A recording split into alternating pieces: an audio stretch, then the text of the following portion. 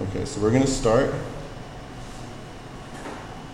in Exodus 21. So for our visitors, for our first-time visitors, we've been going through Exodus on Wednesday nights, and it's been a really good time.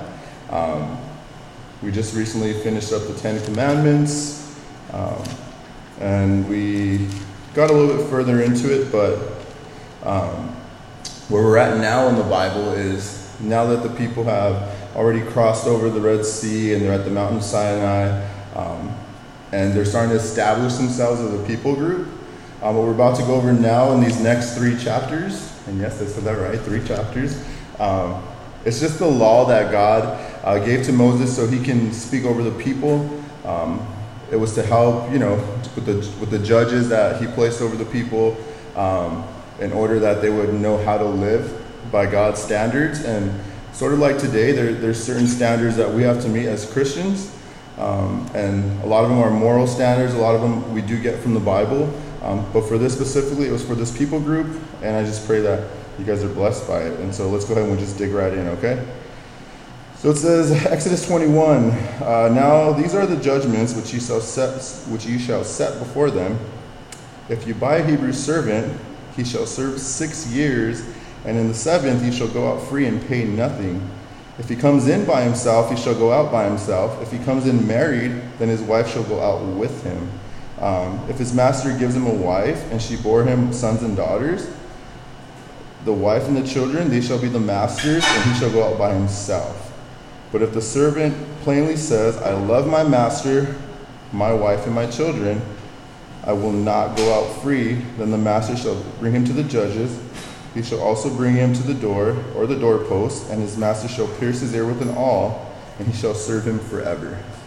So this is pertaining to literally servants. A lot of people get it confused with slavery, which it's not slavery. What it is in these days, when people owe debts that they couldn't get out of, or let's just say, people, they were trying to get on their feet, they weren't able to provide for themselves, they could use their personal body, they can give themselves over to somebody that was wealthy, somebody that, was flourishing in the land, and they can serve them. And here it says that they would serve them for 6 years. So as they would serve them these 6 years, they're literally property of whoever they're under. And they would be able to serve them for 6 years, whatever their duties were, and in it, the master would provide for them. He would give them shelter, he would feed them, and in return, they would work for it. And as you see here, it says that sometimes they would come in alone. And if they came in alone, after their 6th year, come the 7th year, the master, he then has to set them free. We see that with the year of Jubilee. It's pretty much the same concept. So the year of Jubilee is anybody that owed money or had debts that they couldn't pay, no matter what it was, it'd be, let's just make it relevant today, they owed like $10,000 to somebody, right? Maybe you're in debt for car loans or whatever. The whole 6 years is your responsibility to make those payments, to be faithful, to do what you got to do to take care of business. But as soon as that 7th year came, no matter what was owed to your debtors, they just had to wipe it clean. So here we see, and this was established here in order that the masters, they wouldn't abuse their power over these people, and also it says here that if you give him a wife and they bore children, that although they're married and they're one, as soon as the man is able to leave, the wife and the children belong to the master until they fulfill their duties. But because, like I said, this isn't technically slavery, it's just a way to provide for themselves. If the servant decided, hey, I really know that my master's providing for me, and I just want to be here because I love serving him, he's a good master, he would then declare it to the people. The master would take him out to the judges, and he would literally pierce his ear. And that would be a sign that I'm devoted and I'm committed to serving this master for the rest of my life. So at that point, he would belong to the master, but it says he wants to serve him because he loves him. And a cool way to relate that really stuck out to me is there's 6 books in the New Testament. Romans, Philippians, Titus, James, 2 Peter, Jude. They all start off their letters by calling themselves bondservants of Christ. And this is for us to relate to. So When we want to be servants of Jesus and we consider ourselves bondservants, we're declaring that, Lord, I want to be used by you forever. You're providing for my needs, you're providing for everything that I have and everything I want, and you're a faithful servant, and I love to serve you. So verse 7 goes on to say, and if a man sells his daughter to be a female slave, she shall not go out as the male slaves do. If she does not please her master who has betrothed her to himself, and then he shall let her be redeemed. He shall have no right to sell her to a foreign people, since he has dealt deceitfully with her. And if he has betrothed her to his son, he shall deal with her accordingly to the customs of a daughter. If he takes another wife, he shall not diminish her foot, her clothing, or her marriage rights. And if he does not do these things for her, then he shall set her out to go free without paying any money. So now this is pertaining to women servants. They're supposed to be respected, and they're supposed to be at a higher standard than the men, because the Lord is saying that, you know, as a man and a woman come together, it's a man's responsibility to provide for his wife. And so here, for what's kind of funny saying this because my dad's in here and I'm here, for those of us that have daughters, this is a kind of a concept you want to live by, okay? You want to pray for your daughters to be given to somebody that's able and capable to take care of them. You don't want to have to worry about it. And so it's saying here that if for some reason the master that she's under, or the husband, if he decides, hey, you know, she's not good enough, I'm not clicking with her, she's not fulfilling what I thought she would fulfill, he then can offer her to his son. And at that point, if the son takes her as a wife, then she becomes like a daughter-in-law to him, and it's still his responsibility to provide for her as he would for a daughter-in-law. But if through all of that, they just decide, you know, she's not worth our time, I don't want to give her to my son, then he has no choice but to set her free. And then she's good to be on her own again, to go back to be redeemed by her family. So now we're going to jump down to verse 12. It's the law concerning violence. He who strikes a man so that he dies shall surely be put to death. However, if he does not lie in wait, but God delivered him into his hand, then I will appoint for you a place where he may flee. But if a man acts with premeditation against his neighbor to kill him by treachery, you shall take him from my altar that he may die. And he who strikes his father or mother shall surely be put to death. So we see here the Lord specifically talks about striking a man. And what stood out to me here is in Genesis 4, when Cain, you know, he had this anger built up because the Lord didn't accept his offering, and he accepted his brother Abel's. He became jealous. So he premeditated on it. You know, he let it simmer in his heart and his mind. And the Lord approached him in Genesis 4, and the Lord told him, Cain, why are you angry? And why has your countenance fallen? If you do well, will you not be accepted? But if you do not do well, then sin lies at the door, and its desire is for you, but you should rule over it. So the Lord knows our hearts, and he knows when we're premeditating on ideas, not to let anything build up in your heart where you have hate or anger towards your brother or sister. In 1 Corinthians 3:15, it says that even if you say that you hate your brother, you technically murder them in your heart. Like, that's how the Lord sees it. So the whole idea here is just love your neighbor, love your brethren. Do not let anger build up, because sin does lie at the doorsteps of your heart, and it'll just grow, and it'll grow, and it'll grow, and it'll manifest to the point where you end up doing something that you probably shouldn't be doing and you regret later. Verse 16 says, he who kidnaps a man and sells him, or if he is found in his hand, shall surely be put to death. And he who curses his father or his mother shall surely be put to death as well. So that part right there, what stuck out to me as well is in Genesis, when Joseph's brothers sold him. And I think what Moses got from the Lord here is what the Lord had already seen man commit, right?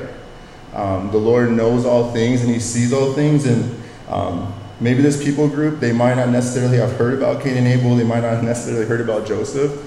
But sometimes the Lord is going to correct us, and he's going to use examples that have already passed, because he knows what's going to come of it. So here he's just saying, hey, like, don't kidnap anybody, you know, don't sell them, because then you're going to be put to death. And verse 18 says, if the men contend with each other, and one strikes the other with a stone or with his fist, but he does not die, but he is confined to his bed, if he rises again and walks outside with his staff, then he who strikes him shall be acquitted. He shall only pay for the loss of time, and shall provide for him to be thoroughly healed. So if two men get into a brawl and one gets striked and he, he's crippled and at this point he doesn't die, he's just in bed rest and he's maybe handicapped for a bit, the Lord's saying the person that struck him, it's your responsibility to pay for his time lost, to pay for his wages, and you're going to continue to pay for him until he's able to provide for his family again. If a man beats his male or female servant with a rod, so that he dies under his hand, he shall surely be punished. Notwithstanding, if he remains alive a day or two, he shall not be punished, for he is his property. If a man fights and hurts a woman with a child, so that she gives birth prematurely, yet no harm follows, he shall surely be punished accordingly as the woman's husband imposes on him, and he shall pay as the judges determine. But if the harm follows, then you shall give a life for a life, an eye for an eye, a tooth for a tooth, a hand for a hand, a foot for a foot, a burn for a burn, a wound for a wound, and a stripe for a stripe. So it's just plain and simple. If the master over his female servant, if she's with child and he strikes her and she gives birth prematurely, a lot of these women do have husbands. It's then his responsibility not to only pay the price that it's going to require, for causing that to happen, but the husband also gets to act as a judge in this matter, and he gets to decide what's going to happen to this man for striking his wife. And then it goes on to say, if you hit somebody in the eye, if you hit somebody in the mouth and knock out a tooth with their hand, their foot, if you burn them, if you wound them, if you give them stripes, and it's not called for, in return, you're going to get the same punishment that you gave them. So it's kind of one of those treat people the way you want to be treated thing. And it's also a way that the masters, would treat their servants with respect. So we're going to continue on in 26, where it says, if a man strikes the eye of his male or female servant and destroys it, he shall let him go free for the sake of his eye. And if he knocks out the tooth of his male or female servant, he shall let him go for the sake of his tooth. So once again, they don't have the right to abuse their servants. Yes, they're working for them and they're above them, but it doesn't give them the right to mistreat them and just whatever is going to make them feel punished for unnecessary reasons. If the master gets mad and strikes them, the Lord says, hey, if you wound them, then they're free from whatever control you have over them. So now we're going to jump into animal control laws. Verse 28. If an ox gores a man or a woman to death, then the ox shall surely be stoned, and his flesh shall not be eaten. But if the owner of the ox shall be acquitted, but if the ox tended to thrust with his horn in the past times, and it has been made known to the owner, and he has not kept it confined, so that it killed a man or a woman, the ox shall be stoned, and the owner shall be put to death as well. So, obviously back then they farmed, and there was wild animals. I mean, I don't want to say wild, but animals that we probably wouldn't keep today. As you see, there's an ox here. They're speaking specifically of oxes. So if this ox just had, it just had rage built up, whatever, and it goes and it actually attacks a man or a woman, and at this point, if it actually kills them, then yeah, the ox is to be killed. And if someone were to say in the past, hey, your ox attacked me, and it was made known to the owner and everybody else around knew about it, but he still didn't keep it confined and away from the people, and it got out and killed somebody, then the ox gets killed and the owner gets killed as well, because he already knew about the matter. So it's kind of, just to keep your animals in control and not to just let them run free and just be careless. If there is imposed on him a sum of money that he shall pay to redeem his life, whatever is imposed on him, whether it's gored a son or gored a daughter, according to the judgment, it shall be done to him. If the ox gores a male or female servant, he shall give their master 30 shekels of silver, and the ox shall be stoned. Interesting here how the wages for a servant being killed, and obviously like we're talking about, the servants are working for a master because they can't provide for themselves, so they're the lowest of the lows, right? So if an animal were to kill one of your servants, all you have to do is pay 30 shekels of silver to the family of whoever got gored. What's interesting here is in Matthew 26:14, Jesus was also sold for 30 shekels. So that goes to show you what people thought of Jesus, right? They thought of him as just a slave, as somebody that was so low that he was just worth the cost of a servant, of a slave, and that's what they thought about Jesus. If a man is opening a pit, or if a man digs a pit and he does not cover it, or an ox or a donkey falls into it, the owner of the pit shall make it good. He shall give money to their owner, but the dead animal shall be his. If one man's ox hurts another so that it dies, then they shall sell the live ox and divide the money from it. And the dead ox they shall divide also. Or if it was known that the ox tended to thrust in past times and the owner did not keep it confined, he shall surely pay an ox for an ox, and the dead animal becomes his. So just basically, if you're working in your property, if you're doing some kind of just maintenance or work and you dig this big ditch and you leave it there and you don't cover it up and the animal falls in and it dies, well, then you're going to pay the owner of that animal for being careless. And then it goes on to talk more again about just aggressive animals. This time it's not pertaining to man, it's pertaining to other animals. If they attack your animal and they kill your animal, well, then you got to pay the price for the animal that it killed. And then on top of that, the dead animal becomes yours. That was a shameful thing, because for an animal to be wicked or stoned or killed for this kind of reason, you don't want to touch it. It's considered defiled.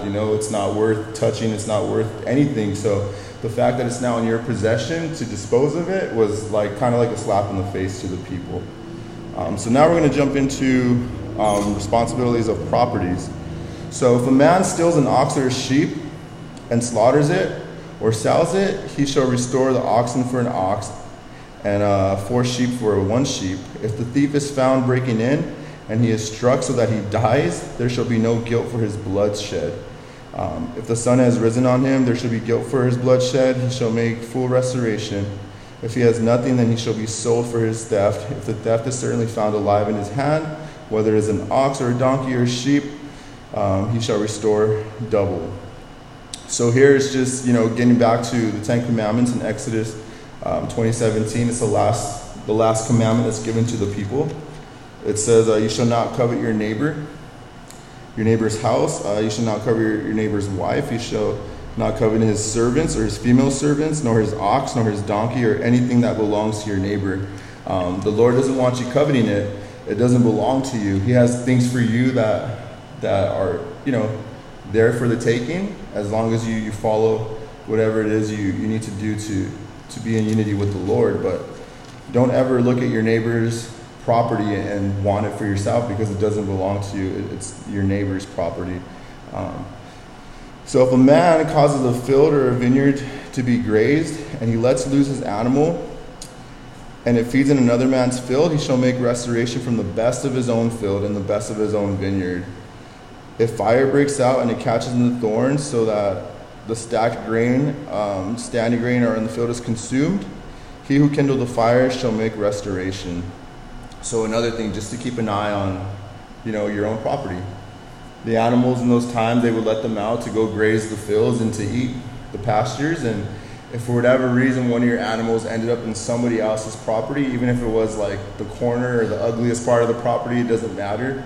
The fact that your animal got that far into another man's area and he starts grazing in their field and eating it, well, now it's your responsibility to pay back for what the animal took, and you're going to pay back from the best of what you have, not just what you feel is acceptable. Verse 7 of chapter 22 says, if a man delivers to his neighbor money or article to keep, and it is stolen out of the man's house, if the thief is found, he shall pay double. If the thief is not found, then the master of the house shall be brought to the judges to see whether he has put his hand into his neighbor's good. For any kind of trespass, whether it concerns an ox, a donkey, a sheep, or clothing, for any kind of lost thing which another claims to be his, the cause of both parties shall come before the judges, and whoever the judge condemns shall pay double to his neighbor. If a man delivers to his neighbor a donkey, an ox, a sheep, or an animal to keep, and it dies, it's hurt or it's driven away with no one seen it, then the oath of the Lord shall be between them both, and he has not put his hand into his neighbor's goods, and the owner of it shall accept that, and he shall not make it good. But if in fact it is stolen from him, he shall make restoration to the owner of it. If it is torn into pieces by a beast, then he shall bring the evidence, and he shall not make good for what was torn. So, just again here, if it's your responsibility to make sure that you're respecting what belongs to your neighbors. And then they're saying there are certain instances and situations where maybe an accident occurs, maybe you weren't paying attention and one of the animals got killed. Maybe just a lion or a bear or something came out and killed the animal without anybody noticing it, but the carcass is there. You take that to the judges, and that's the proof that I had nothing to do with it. It was an accident, and it is what it is. That's why the Lord said the oath shall be between the two men. But if you were just neglecting it, and something happened under your watch and under your care, it's your responsibility to pay back for what was lost. And then we'll go on to, if a man borrows anything from his neighbor and it becomes injured or dies, the owner for not being with it shall surely make it good. If the owner was with it, he shall make it good. But if it was hired, it came for his hire. So once again, same thing. Just respect whatever you're borrowing from your neighbors. So we're going to go into verse 16 here. And this is going to be about sexual immorality. So, if a man entices a virgin who is not betrothed and he lies with her, he shall surely pay the bride price for her to be his wife. If the father utterly refuses to give her to him, he shall pay the money according to the bride price of a virgin. So here it's just saying that if pretty much you're not married and a man entices a virgin to sleep with him, you now have to pay the father the price of taking your daughter's virginity. Because obviously here in 1 Corinthians 6 it says, do you not know that your bodies are a member of Christ? Shall I then take the members of Christ and make them members of a harlot? Certainly not. Or do you not know that he who is joined to a harlot is one with her? For the two, he says, shall become one flesh. But he who is joined in the Lord is in the Spirit with him. So in other words, us being, Christians and believers, and for those of you that don't know, the word Christian actually means like little Christ. So it's our responsibility to remember that the Spirit it lives in us, it dwells in us. So anything we do, whether it be sexual immorality, whether it be murdering somebody, whether it be, just treating people wrong, the Spirit is always with us. So when we partake in those things, we're forcing the Spirit to be a part of those things too. And it's just saying here, you need to respect, you need to respect the fact that the Spirit is with you. You're one with the Spirit. And when it comes to sexual morality here, the Lord says when a man and wife are joined together, that they become one. And the idea for sex here is that it would be for husband and wife. That's the whole point of it. It's for them, and your body is supposed to be for your spouse and for nobody else. John Rando gave a really good illustration. I was listening to one of his sermons and talking about sexual morality. He says, think about the sticky notes that you use has a little sticky stuff behind it. So when you use it one time, it works perfectly fine, right? And it attaches and it sticks. But every time you take it off and you're reusing it, at one point it's going to be used up so much that it doesn't work. You could finally put it for something that belongs to you, something that where it's supposed to be, but because you use it up so much, it's just not going to click. There's not going to be a connection there. So we're going to continue on here. And in verse 18 it says, you shall not permit a sorceress to live. That's witchcraft. It's just a demonic thing, and the Lord wants us to restrain from that. Verse 19 says, whoever lies with an animal shall surely be put to death. That's obviously a common sense one. Don't have sex with animals. That's literally what it's saying. Verse 20 says, he who sacrifices to any god except the Lord only, he shall be utterly destroyed. Exodus 20 it tells us that God, he's a jealous God, and he wants our attention. He wants us to worship him. He wants us to praise him, and he wants to provide for us. And right here he's just making it loud and clear. Don't sacrifice to any other gods, because nobody else gives you what you have. Nobody else provides for you. No matter what you think, no matter why you think you're prosperous, no matter why you think you're successful, No matter why you think you have a good job, a roof over your head, it's because the Lord provided that opportunity for you, and he just wants to be acknowledged for it. Verse 21 says, you shall neither mistreat a stranger nor oppress him, for you were once strangers in the land of Egypt. Just, treat people the way you want to be treated. The Lord delivered them from Egypt, and he's telling them, remember that. You guys were once strangers in a land that wasn't yours, and I redeemed you, and I got you out of that. So just don't treat strangers and people that cross through your path, don't treat them wrong. 25 says, if you lend money to any of my people who are poor among you, you shall not be like the money lender to him. You shall not charge him interest. If you ever take your neighbor's garment as a pledge, you shall return it to him before the sun goes down. For this is his only covering, it is his garment for his skin. What shall he sleep in? And it will be that when he cries to me, I will hear, for I am gracious. Matthew 18:21-33, I don't have those in the notes, but it's about not taking advantage of, it goes into, not taking advantage of people that owe you stuff. It takes us back to, if you guys want to, actually, let's just turn there and I'll read it to you guys. So Matthew 18.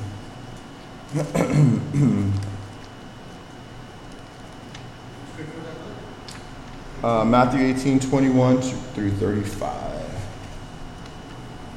Oh boy.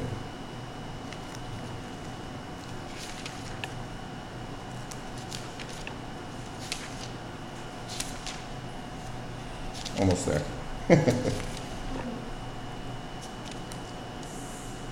So it's the parable of the unforgiving servant. Many of you that have been, walking with the Lord, I'm sure you've heard this before.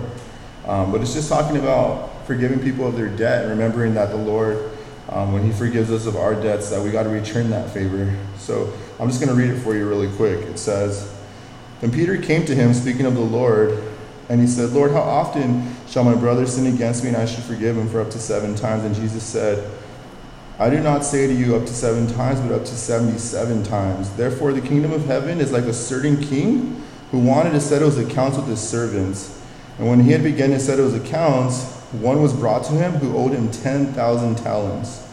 But he was not able to pay it.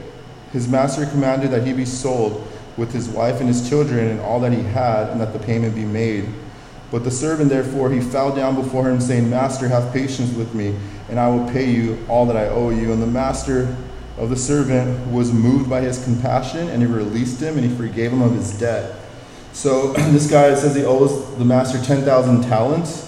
He can't pay for it, and the master says, well, then you and your whole family are going to be sold for your wages. You're going to become servants, and then you're still going to work it off until you're caught up with what you owe me. But the husband of this family, he just falls down before him and just passionately cries out and just, please, give me time. I'll pay it to you. Just be patient with me. And the master was so moved by it, he says, hey, you know what? You're a man for your family. Obviously, you care for your family. And he released him of his debt. But check out what happens here. So that guy, the same servant, he went out after this happened, and he found a fellow servant who owed him 100 denarii, which is less than what he owed his master. And he laid his hands on him, and he took him by the throat, and he said, pay me what you owe me. So his fellow servant fell down to his feet, and he begged him, saying, have patience with me, and I will pay you all. And he would not. But he went, and he threw him into a prison till he should pay his debt. So when the fellow servants heard about this, what this ungrateful servant did to somebody else, they went to the master, and they called him out, and they said to him, and the master tells him, you wicked servant, I forgave you for all your debt because you begged me. But you are not also have had compassion on your fellow servant, just as I had pity on you. And his master was angry, and he delivered him to the torturers until he paid all that was due to him. So my heavenly Father also will do to each of you from his heart if he did not forgive his brother and his trespasses. So I think that's just a perfect example. It's just, if you've been forgiven of anything, of any debt that you owe anybody, and that doesn't just pertain to money, that just pertains to just life situations in general, Maybe you had a disagreement with somebody, you rubbed them the wrong way, and they have every right to be mad at you, they have every right to condemn you, but they forgive you, then when somebody else bothers you the same way, or you have that kind of affliction towards somebody else, because you've been forgiven, you must forgive them also. Because it says here, the way you treat others is the way that God is going to treat you. You'll be judged the way that you're judging others. Verse 28 says, were we in 28? Yeah, we are. Verse 28 says, you shall not revile God, nor curse ruler of peoples. Daniel 2:21, it reads to us and it says, this is speaking of God. He changes the times and the seasons. He removes kings and he raises up kings. And then again, following up on that in the New Testament, we got Romans 13. It says, let every soul be subject to the governing authorities, for there is no authority except from God, and the authorities that exist are appointed by God. Therefore, whoever resists the authorities, you're resisting the ordinance of God, and those who resist will bring judgment on themselves.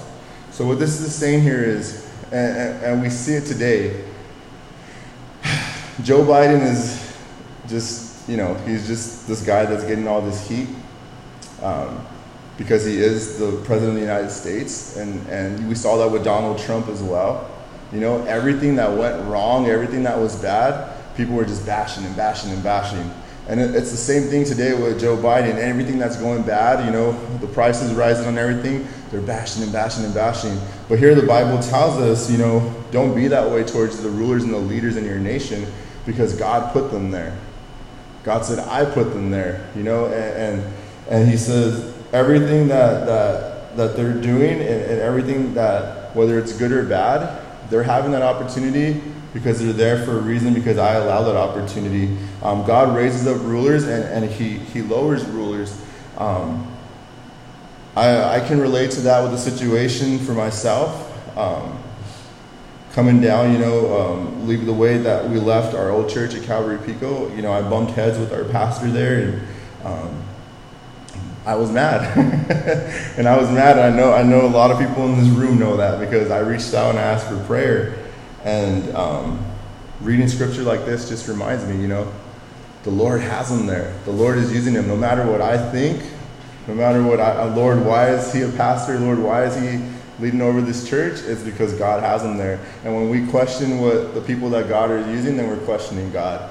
And we've seen Moses and Aaron get that same heat with the children of Israel as they're leading them out of their bondage. The people are constantly crying out and whining. Did you bring us out to the desert to kill us?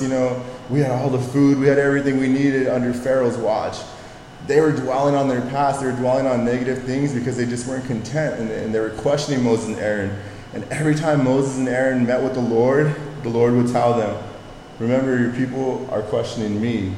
They're not questioning you. And they would tell the people, who are we? We're just man. You're questioning us about our decisions, but we're doing what the Lord's asking us to do. So all it is to say is just respect the authorities above you. That could be at work. It can be as simple as your boss. Your boss is your boss because the Lord has them there, People in the Senate because the Lord has them there. The presidents are the presidents because the Lord has them there. Anybody in authority is in their seat because the Lord has them there. And when you're doubting them and when you're questioning them, you're questioning the Lord. So rather than doing that, you just need to pray for your leaders. And I had to learn that. I had to learn to do that myself. Verse 29 says, you shall not delay to offer the first of your ripe produce and your juices. The firstborn of your sons you shall give to me. And likewise you shall do with your oxen and your sheep, and it shall be with its mother up to 7 days, and on the 8th day you shall give it to me. And you shall be holy men to me, and you shall not eat meat that was torn by beasts in the field. You shall throw it to the dogs. So the Lord is just telling the people here, I provide the rain for your crops to grow, everything you have, all your first fruits. The reason you have money, the reason you have those crops to make money to provide for your family is because I allowed it to happen. And the Lord is saying, just give me back what belongs to me.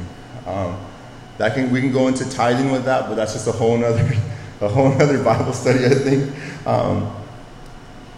When we get paid, we're getting paid because we're working, and we're working because the Lord is allowing us to work. And you might be thinking like, well, no, I got my job and I provide for myself. But really, the Lord has you in his hands, and in an instance, you can be crippled, you can be handicapped, and you cannot work. You could be relying on other governments and stuff like that, right? But because you're capable and because you do work and the Lord is providing an income for you, it's just our responsibility to give back to the Lord. And that's the way that the churches affect the communities. The people in the body, giving their first fruits in tithing and allowing the church to have an income to pay for buildings like this, to have people to come out and drink free coffees and put on events at the parks. All that happens because the Lord is allowing it to happen, and he's just saying, just give me what belongs to me. That's all the Lord wants. Now we're into our last chapter, chapter 23. It says, "You shall not circulate a false report. Do not put your hand with the wicked to be an unrighteous witness. You shall not follow a crowd to do evil, nor shall you testify in a dispute so as to turn aside as many to pervert justice. You shall not show partiality to a poor man in his dispute." In other words, just do the right thing. When you're an actual witness of an instance that ends up, where the authorities are getting involved and things are just going wrong and they need witnesses, it's saying, make sure you're telling an honest and a truthful story. Proverbs 13 tells us, "He who walks with the wise men will be wise, but the companion of fools will be destroyed." Here it's telling you, don't join those crowds. Don't join people just because they have authority, because they're wealthy, Don't despise the poor or the lesser, because God just loves an honest man, and he just wants an honest report from us. And also a good example that Moses is able to relate to, that he just spoke to these men about, was actually in chapter 18. Chapter 18, 17, when Jethro, his father-in-law, he comes to Moses because Moses is being the only judge over all the people that are following him. And you got to remember, when they parted through the Red Sea, it was believed to be over 2 million people, right? Was it 2 million people that followed Moses? About 2 to 3 million people that followed him. So these people are just following Moses. And Moses is being the only judge over all of them. He's literally just posted up in his tent. People are coming to him with complaints, and they want him to tell them, like, who's right, who's wrong, be our judge, tell us what to do. And his father-in-law Jethro sees him, and he says, "Hey man, like, what are you doing? Like, why are you sitting at your tent all day answering to these people's matters?" And he's saying, "They're just coming to me with their problems, and if I don't do it, nobody's going to do it." But Jethro's like, realizing how many people there are, and he's telling them, "You need to appoint judges and rulers over these people, You need to put other men to help you take care of these matters, because you're going to burn yourself out and you're going to burn the people out." When one man tries to control and rule over a whole congregation, a whole body, he just wants to call the shots, he just wants to be the one on top, you're not always going to make the right decision. Your mind's not going to be there, right? You're going to be over it at sometimes, and you're going to probably not give an honest feedback, or you're not going to give the people what they truly need, your full attention, because at a certain point you're going to be done and tired, and the people are going to be tired of waiting. And in 18, it even tells us, Jethro says, when you select these men that are going to help you, it says, when you select from the people, you need to select people that fear God, they are men of truth, they hate covetousness, and place such them over to be rulers of thousands, rulers of hundreds, and rulers of 15s, and rulers of 10s. And let them be the judge over the people at all times. And when there's something too big for them to handle, something that they can't come to a conclusion with, then they can bring it to you, and you can be the final judge. But the most important thing is he wants truthful, honest, just men that are going to fear the Lord and do the right thing. Verse 4 says, "If you meet your enemy's ox or his donkey going astray, you shall surely bring it back to him again. If you see the donkey of the one who hates you lying under its burden, you would refrain from helping it, you shall surely help him with it. So in other words, you see your neighbor struggling. At this point, he's saying your neighbor's ox or donkey. That's how they worked. But let's just say for you, if you got beef with your neighbor and you're mad because your neighbor always parks in front of your house and you let out the air in their tires, or that neighbor always puts a trash can in front of their house. They're saving all the spots. That neighbor has 10 cars. So you're building this strife and this anger towards them, right? What the Lord is saying is like, hey, if that same neighbor is going through something, if they're hurting, it's your responsibility to step in and help them and take care of them. Because once again, as Christians, as Christ followers, as little Christ, it's our responsibility to reflect Jesus. It's our responsibility to be that light. And if you're constantly having strife with people, if you're not watching your tongue, if you're holding these grudges and you're making enemies, are you really being like Jesus? Those bracelets, what would Jesus do, are so cool. I didn't understand them as a kid. I thought they were just cool bracelets. But it really is something to really try to live by, because when you put yourself in a situation like, what would Jesus do? I was talking to my coworker today. I was telling Angel that I was working with one of my coworkers, and as I'm praying and thinking about the study today, I'm writing down notes of whatever God's putting on my heart. And it just happened that every time I stopped my car is when I was able to write. So my coworker was getting out of the car, and he's like, dude, you've been writing stuff all day. What are you writing?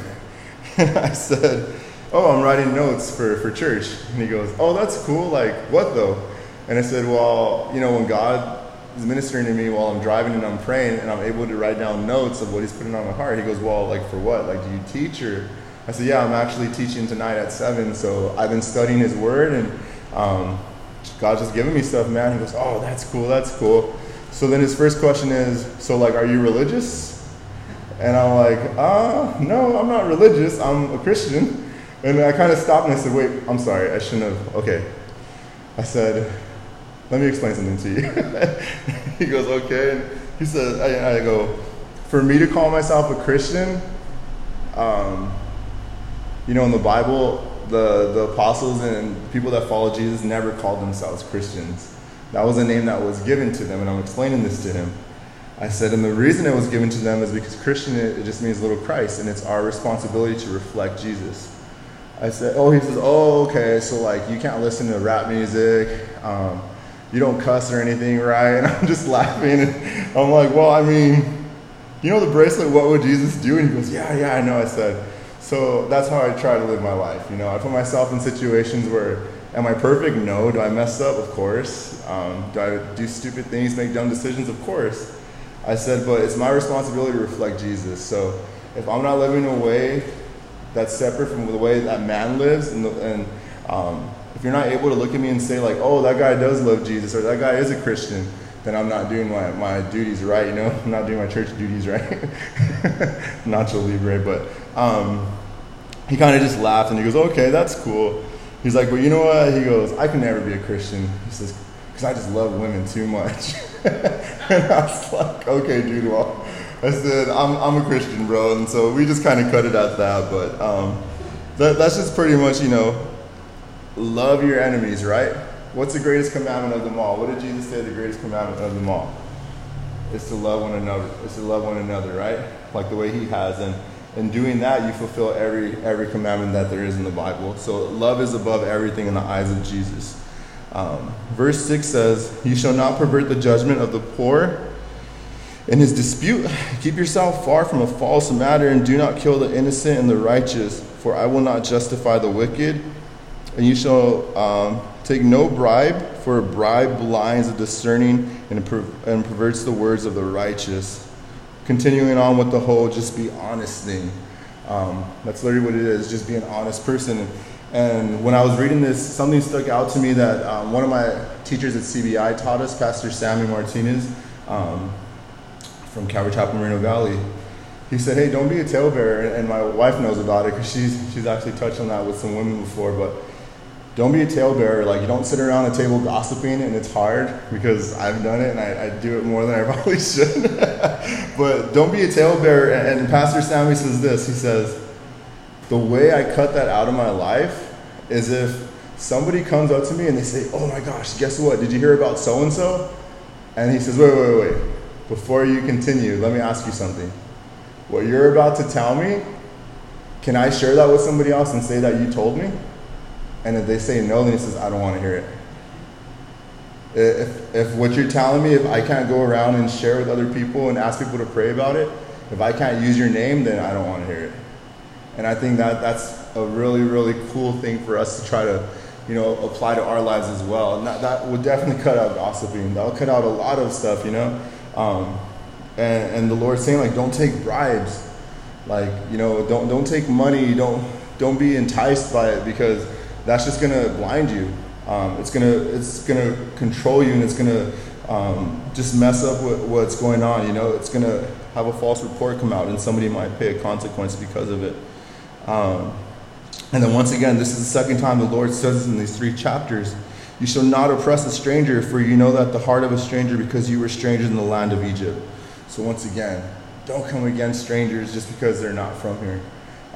Don't treat them differently. You're a stranger once in Egypt, and I had compassion and love for you, and now you're in a place of elevation, and make sure you're just returning that favor to the others. The law of the Sabbaths. So we're kind of coming to the end here, the last 10 verses. Is it the last 10? Oh, I'm sorry. Sorry, psych. The last 17 verses, but we'll kind of get through them. The law of the Sabbath, it says, on the 6th year you shall sow your land and gather in its produce, but in the 7th year you shall let it rest and lie fallow, that the poor of your people may eat, and what they leave the beasts of the field may eat.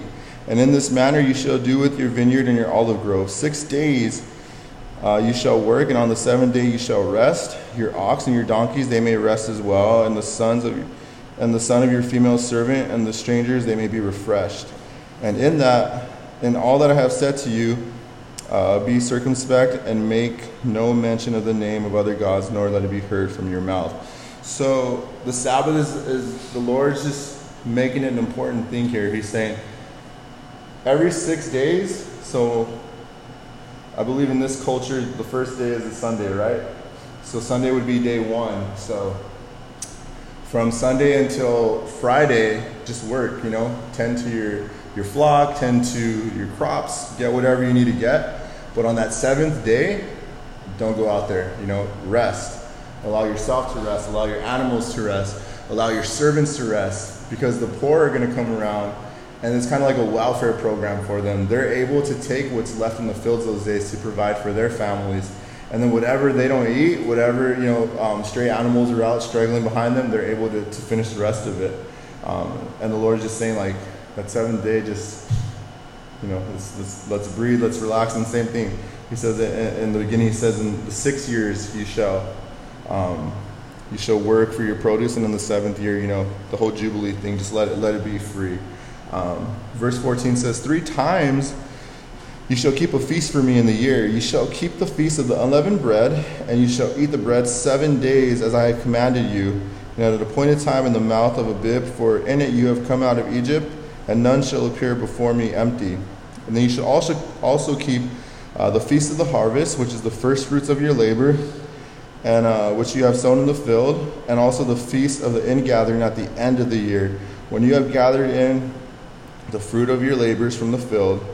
3 times in the year, all your males, they shall appear before the Lord God, and you shall not offer any blood sacrifices with unleavened bread, nor shall the fat of my sacrifice remain until morning.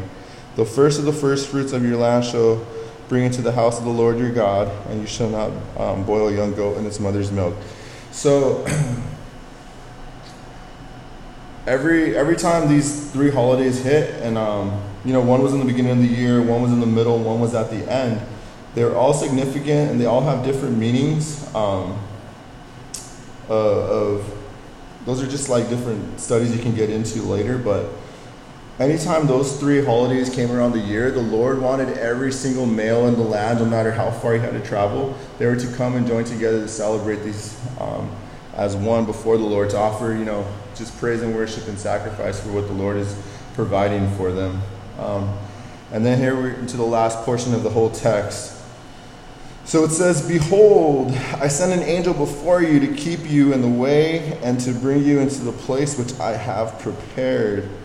Beware of him and obey his voice. Do not provoke him, for he will not pardon your transgressions, for my name is in him. But if you indeed obey his voice and do all that I speak, then I will be an enemy to your enemies and an adversary to your adversaries. For my angel will go before you and bring you to the Amorites and the Hittites and the Perizzites and the Canaanites and the Hivites and the Jebusites, and I will cut them off. And you shall not bow down to their gods, nor serve them, nor do according to their works, but you shall utterly overthrow them and completely break down their scarce pillars." This is believed to be a Christophany. When he says that I will send an angel before you, it's believed to be Jesus. So a lot of the reasons why they want it, that it's believed to be that way, is everything he's saying, that this angel he sends before him, as long as you're obeying this angel's voice and commands that he lays before you, he'll be on your side and he'll get you through any obstacles, any troubles. He'll get you through oppression from your enemies, and he's gonna help you to increase and to be stronger. And it also says that my name is in him, and it's believed that in Hebrew the word Yahweh, that it means God, and how he says my name is in him. The name of Jesus also in Hebrew is Yahshua. So Yahweh, Yahshua, they're kind of intertwined. So that's kind of a cool little puzzle to connect. That's a possibility, but it's just saying obey what this angel is putting before you. Follow his commandments, and I'm going to send him before you to provide and guide you through any obstacles. And shall you do this, you'll be successful in life. It says, "So you shall serve the Lord your God, and he will bless your bread and your water, and I will take sickness away from the midst of you. No one shall suffer miscarriage or be barren in your land. I will fulfill the number of your days." It says, "I will send my fear before you. I will cause confusion among all the people to whom you come, and I will make all your enemies turn their backs to you. And I will send hornets before you, which shall drive out the Hivites and the Canaanites and the Hittites from before you. And I will not drive them out from before you in 1 year, lest the land become desolate and the beasts of the field become too numerous for you. Little by little I will drive them out before you, until you have increased and inherit the land. And I will set your bounds from the Red Sea to Philistia, and from the desert to the river, for I will deliver the inhabitants of the land into your hand, and I shall deliver them out before you.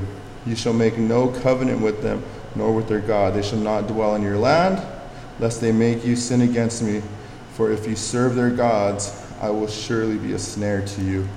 So the Lord is again telling them, I'm going to send literal hornets before you. And I'm going to give you these people land. I'm going to give you their land, and I'm going to help you to grow, but it's not going to happen overnight. It's not going to happen in 1 year. It's going to take time, right? He's saying if I do this all at once, there will be nothing left in the land for you. And the beast of the field will be too much for you to bear, and they'll overwhelm you guys. So the Lord is just saying, be patient. When I promise you something and I'm trying to get you to a point in your life, when I'm trying to fulfill a promise that I set before you, I will do it. You just have to be patient. It's going to take time. There's a lot of times where maybe you're praying and you're asking God to provide something for you. You know that the Lord spoke a promise to you, and you're just in this season of waiting while the Lord's saying, let it play out, let things happen. Just because I promise you something, it's not a snap of a finger. It's not going to just happen like that, There's going to be this waiting period. There's going to be this growing period, this refining period. He says, but if you become impatient, and you fall to what the world has to offer, if you start serving their gods and you start bowing down to them and you partake of what the world has and you turn from me, then I'm going to be a snare to you. Me and you will never be on the same page. I'll become your worst enemy when I can become your best friend. Just follow my lead and my commandments, and know that everything takes time. But that's it for the study, and let's just pray real quick before we close out. Sorry, Yvette, that wasn't intentional. That wasn't intentional. You want to pray? Okay, Angel's going to go ahead. Yeah, still plugged in, bro. Let me see. Isn't that amazing? There you go. That was cool. I always trip out every time I read through God's law. And sorry, I know we're running late, so I'll make it short. But man, I for one was like amazed, you know. And I know as soon as you go through it, seems kind of just laborious and none of this stuff really pertains to us. So like, what's the point of even reading it? What's up with that? We don't have male and female servants. We don't have goats and oxen, and we don't dig holes and let people fall in them and stuff like that. So you might think, man, this is like irrelevant, right? What's the point of even reading it? It's like it's like boring and all that. But really, when you see just how concerned God was for the people, and really just the laws that He set in place. One thing that I can say as we go through these laws, that as one, for me, I'm definitely grateful that we don't live by the law, and that the Bible tells us that we don't live, and that God doesn't accept us based on our ability to keep the law. Right? This was written to the Jewish people, to the nation of Israel, as they were there in the wilderness and going to be established as a nation. God would judge them based on their ability to keep this law. Now the New Testament tells us that God doesn't judge us based on our ability to keep the law. That the whole law was meant as a measuring tape, as we studied last week, to show us how far we fall from the law and how much we can't keep the law. And it amazes me that the Jews, is like, man, if you think all these were a lot of laws, the Jews had another book that had another 600 something laws in addition to these laws, because they didn't know how to interpret it. When God said, all right, you shouldn't do any work on the Sabbath, work 6 days, the last day don't do any work. Someone would say, well, what's considered work? I got a peg leg, or I got I got to carry my grandma to her bed because she's on a wheelchair. Is that considered work? So they would write a whole another additional laws to the law, and they would put these heavy trips on people, these heavy burdens on people that they could not keep. And then Jesus, He would come in and He would just simplify it, right? The religious Jews, they would come up to Him.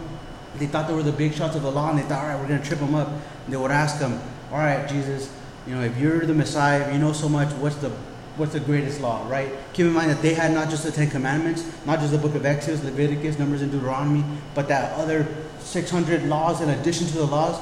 And Jesus said, hey, this is the law is fulfilled. Love God with all your heart, mind, soul, and strength, and love your neighbor as yourself. He says, and in this, the whole law is fulfilled. And it just blew their minds, because man puts these heavy trips on people in order to get to God, right? And that's what we define as religion. I get that same question. I don't know if you're a Christian, you get the same question all the time. So you're religious? Does that mean you're religious? You're very religious, huh? And it's hard to explain to somebody who doesn't know the Lord, the difference between our biblical Christianity and religion. Because when we describe religion, when we talk about religion is man putting these heavy burdens on people in order to get to God, right? And really, that's what the religious leaders were doing in Jesus' time, is that they were putting these heavy trips on people, these heavy burdens on people, and they were making it impossible to please God. And yet, what it would create this huge chasm, this huge gap between and the heart of man, between them and God. And they would realize, like, man, I'm never going to be able to get close to God. God's never going to accept me. There's nothing I could do, in order for God to be pleased with me. And that's why Jesus had to come, and He had to show them, hey man, you guys are the teachers of the law, and you're not even keeping the law, right? And so the beautiful thing is that God doesn't judge us according to the law, right? But God judges us according to our faith in Jesus Christ and the trust that we have in what Jesus did on the cross for our sins. And I think that's beautiful. But even just going through the law, I'm just going to highlight a few things that stood out to me, and I would think, man, God is so perfect, right? Because people could look at the Bible just earlier before church. Gigi saw me, I was talking to some kid outside, and I was inviting him to the Bible study, and then we started talking about the Bible and all that, and he's like, yeah, I've read it, and I was like, what does it mean to you, or what did you get out of it? He's all, hey, just a bunch of cool stories, I guess, and he's just a bunch of stories, that's it. I'm like, no, but there's more to it, do you know it's all about Jesus? He's like, no, it's just a bunch of different stories. And I was like, yeah, but the whole Bible is about Jesus. He's like, no, it's not. He says, it's just a bunch of cool stories that you can apply to your life. And really, that's the way a lot of people look at the Bible. Maybe you've looked at the Bible like this before. You think it's just a bunch of cool stories. But really, we see God's moral law set up, and even if we don't apply these things, word for word, we see that the concept of it, the idea of it, if it were to be applied to a society like today, we see how much could be avoided, right? And really, as you look at it, a lot of these things are applied to our society today. For example, there in chapter 22, as God is writing to them right through Moses, and he tells them this there in chapter 22, verse 2. He says, if a thief is found breaking into your house and he is struck so that he dies, there shall be no guilt for his bloodshed. We have that law today, even in California and even some of the states where they have the strictest gun laws. You know, if somebody breaks into your house and if he's on your property and you shoot him, you're guiltless, right? They can't condemn you. Why? Because he came into your private property. Yeah, California has certain laws that you can't shoot him in the back. It has to be, front. It has to be a certain amount of space. They try to put all these regulations, but yeah, you see that they get this concept from where? From the Bible, right? Even a government that denies the existence of God, even a government that tries to push God out of the picture, out of the government, yet they still, whether they acknowledge it or not, they apply some biblical standards to society. The next one, there in verse 4, chapter 22 says, if the thief is found alive in his hand, whether it is an ox or donkey or sheep, he shall restore double. I think that's an amazing law that if it was applied to society today, I mean, I think it would cause a lot of people to think twice about going in and stealing someone's stuff, right? You're seeing about all these break-ins, all these robberies, all these smash and grabs that are going on in the malls now, just stuff that's like, man, we haven't really seen I mean, I haven't seen, but in my lifetime, but just how openly it is now, right? Because they know that they're not getting prosecuted. Now, imagine if they knew that if they get caught, they had to pay the person who owns that stuff, all that stuff back. It's like now, if you get caught or if you get in trouble, whatever, you have to pay the state back. I'm not gonna lie, I probably did like thousands and thousands of hours of community service and Caltrans and all that stuff to pay back, and I stole a bunch of money to the court from my past life. But even all the damage I did to individual property, I never had to pay back the individual. But I would think, man, if I had that in the back of my heart and mind, knowing that if I get caught, I have to pay back this individual's car that I just totaled, or this, that, or the other, I would think twice. And you think about how many criminals will think twice about committing a crime, knowing that if they caught, specifically theft, knowing that if they get caught, they have to pay back the individual. It's like, man, but again, just God's perfect law, and God knew what he was doing, right? This isn't just a book of stories, right? But it's God's moral law. Later on, he would say there in chapter 22, as Bob read it, when it comes to that principle of marriage, or just of sexual relationships, when it says there in chapter 22, verse 16, he says, if a man entices a virgin who is not betrothed, meaning who is not engaged to somebody, he says, and lies with her, he says, he shall surely pay the bride price for her to be his wife. And really, somebody may look at this and think, man, that's kind of crazy, that this is in the Bible. But really, what it's talking about, and the whole concept behind this is how God sees just the preciousness of sexuality.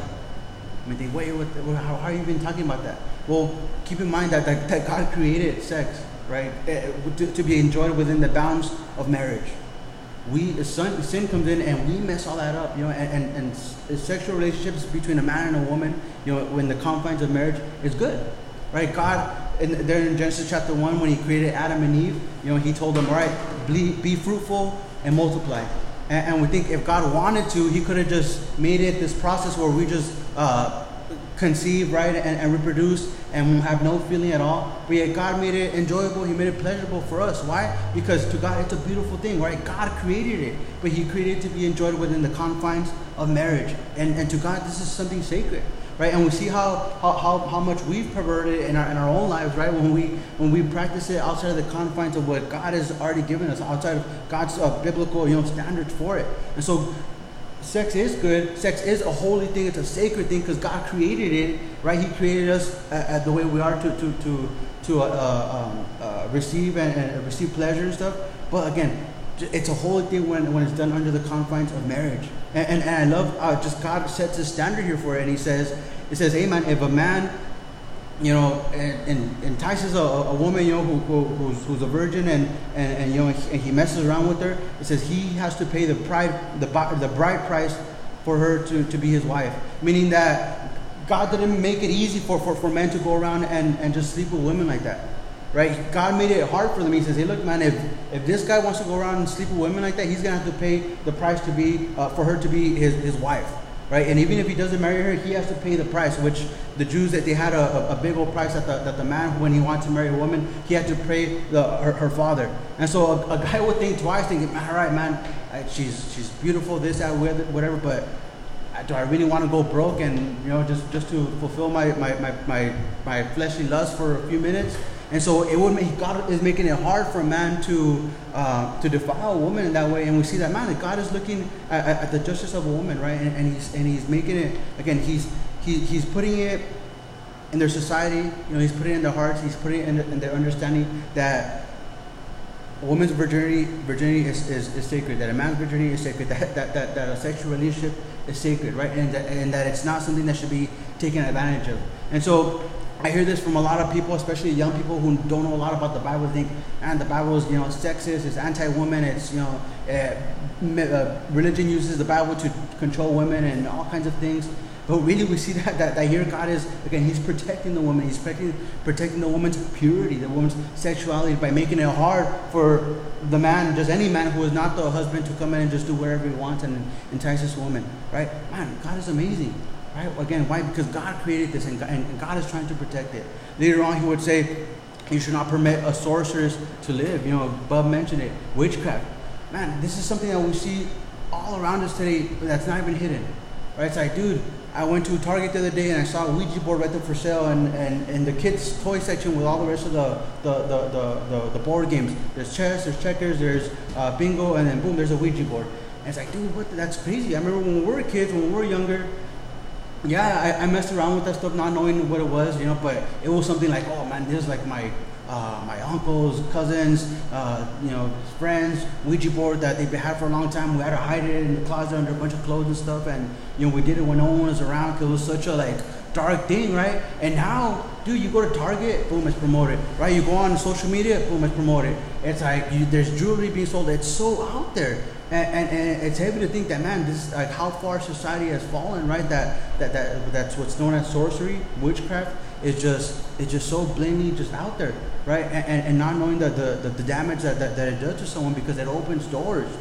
Later on in the New Testament, there in the book of Acts, actually, Paul, he would use this word sorcery, and it's actually the word pharmakia in the Greek, which is the English word translates to pharmacy, which talks about drugs.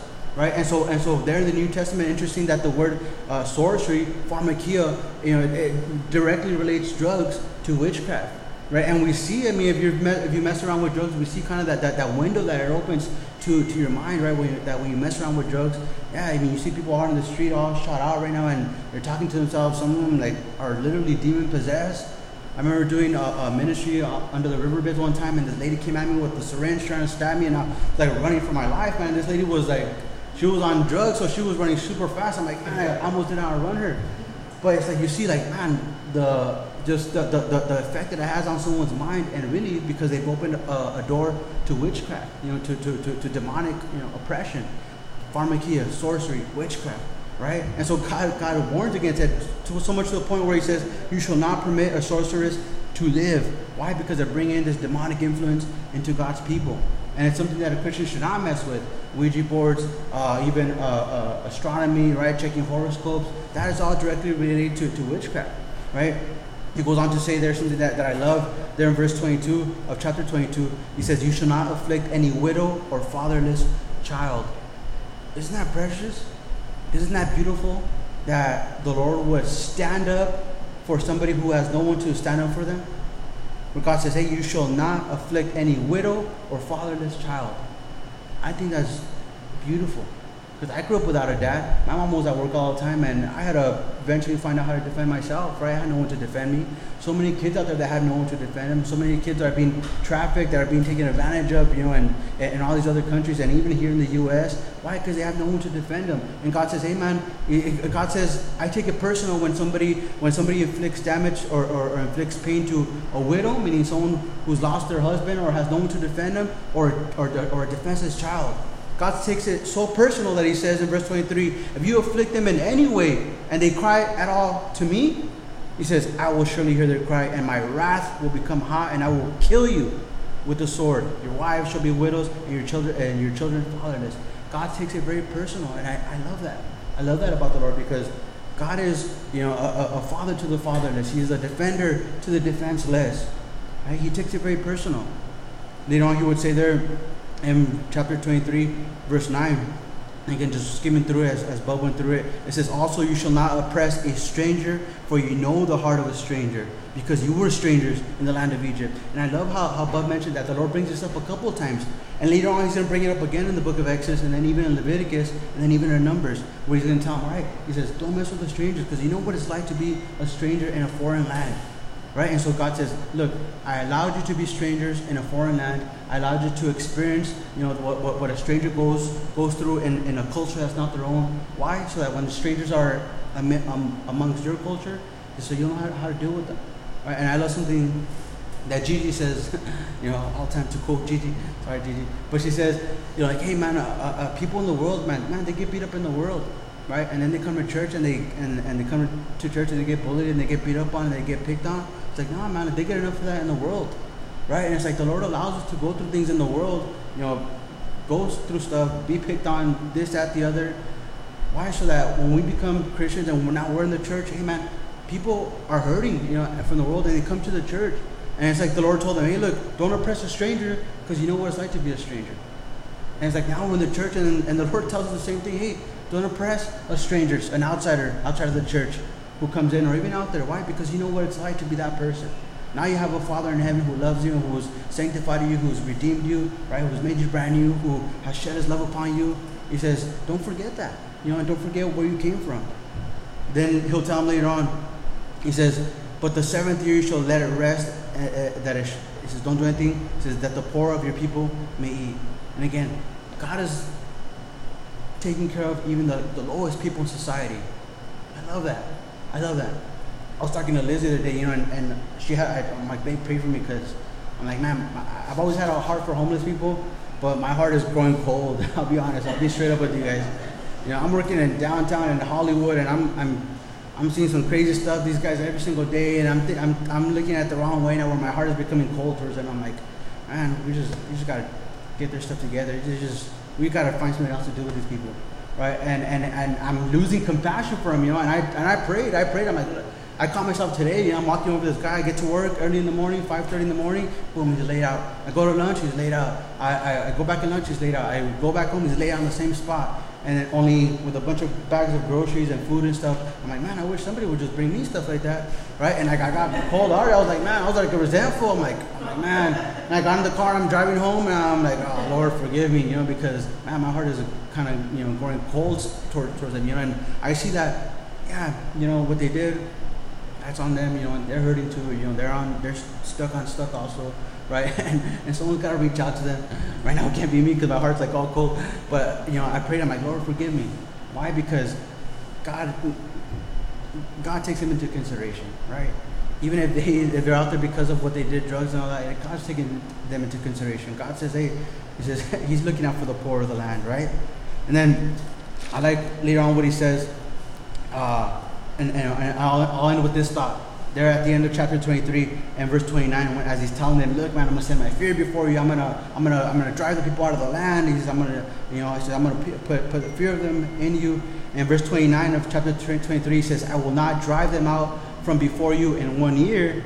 He says, lest the land become desolate and the beasts of the field become too numerous for you. But he says, little by little I will drive them out from before you until you have increased and you inherit the land. And so as God is promising them, look, I'm going to bring you guys into the land that I promised you. There's people living in there right now who are practicing all this crazy stuff, worshiping false gods, worshiping demons, sacrificing their babies, doing some crazy stuff. God says, I'm going to drive them out and I'm going to bring you in. But he says, I'm not going to drive them out for you in 1 year. He says, but I'm going to do it little by little. Just little by little, I'm going to drive them out from before you until you have increased and you inherit the whole land. You may think, what's that all about? And really, when God is talking about all these other people groups there in the Bible, in the Old Testament, we could relate that to our sin, right? When God brings us into his family, we come all messed up, man. We got all stuff that we accumulate from our past lives. The Bible says this in 2 Corinthians 2:17, I believe. It says, therefore, if any man be in Christ, he is a new creation. He says, behold, all things have passed and everything is made new. And so when we come to the Lord by faith, man, God makes us brand new. But yeah, we still sometimes carry hurt and burden and things from the past that kind of carry on into our new life. And the children of Israel being brought into the promised land is symbolic of the Christian now being brought into this fullness of Christ and this new walk. And so God is saying, look, I'm going to drive out all those old inhabitants from the land little by little. He says, because if I do it all at once, he says, then other problems are going to rise up. And so when we come to the Lord, sometimes we get frustrated. We're like, man, Lord, I've been walking with you for X amount of years. I'm still battling with this stuff. This stuff is still an issue. He's like, why can't you just get rid of it all at once? And God says, I'm going to get rid of it, but little by little. Why? He says, because he told him, I will drive them out from before you until you have increased and you inherit the land. Meaning, God wanted them to grow in their knowledge of him as he drives them out little by little. And so us too, as Christians, God sometimes lets things linger in our lives from our past lives. Why? So that it could cause a dependency in us for God, saying, Lord, there's this thing right here I can't get rid of. I can't get it off my chest. I can't get it off my shoulder. I'm still battling with it. God says, hey, bring it to me. Like, all right. A year later, God says, hey, bring it to me. And through that, God causes us to grow in him. Why? Because we're depending on him, because we're relying on him, because we're going to him. If we come to the Lord and he just takes away every addiction, every problem, every bad thought, every bad intention, every sin, all these things, right, that we deal with, man, then we have no reason to ever come back to God at all. All right, Lord, you saved me, you sanctified me, I'm good, I'm not bad at anything, I'm a perfect individual now. Cool, I don't even need to go to church. Why? Because I'm perfect. But yeah, God has set up where the church is like a hospital of just messed up people, and you're all messed up, I'm messed up, right? And that's the way God has set it up. Why? Because it's like we come together as a body of Christ, all messed up, right? And it's like we're all pleading to the Lord together, saying, Lord, I'm just here to grow in you, right? To be increased and to inherit more of that spiritual Christian, that fullness of life in Christ, little by little, as we all just walk with you. Not because I'm up here and I'm teaching doesn't mean I'm there more than you. No, it's like all of us are walking, and all of our goals should be to look more like Christ in our own walks. Right? That's what Paul said. He says, "Amen." He says, "I'm making my aim, right, to be more like Christ." And Paul would say, "Follow me as I follow Christ." Not follow me as I'm Paul the Apostle, but follow me, imitate me as I imitate Christ. And so that puts us all kind of on a level playing field, right? Because we all battle with our own stuff, maybe not the same things, but our walks all look like this, where the Lord is little by little, driving out those old things that we deal with, right? Those old things that we battle with, little by little as we walk with Him, and He's increasing us in our relationship with Him until we all come to that fullness of Christ. Amen?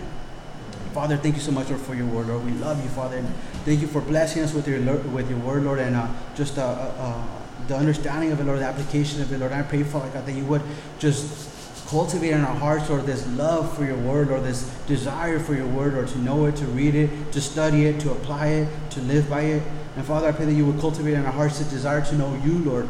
We don't want to just know the word, but we want to know the God of the word. So, Father, may you just, again, just bless our hearts, Lord. Bless us with that desire in our hearts, Father God. May you just cause us to get good rest tonight, Lord. Help us to wake up refreshed tomorrow, refreshed in you, Lord, and physically also, Lord. And I pray that you just bless my brothers and sisters, Lord, here tonight. In Jesus' name I pray. Amen. God bless you guys.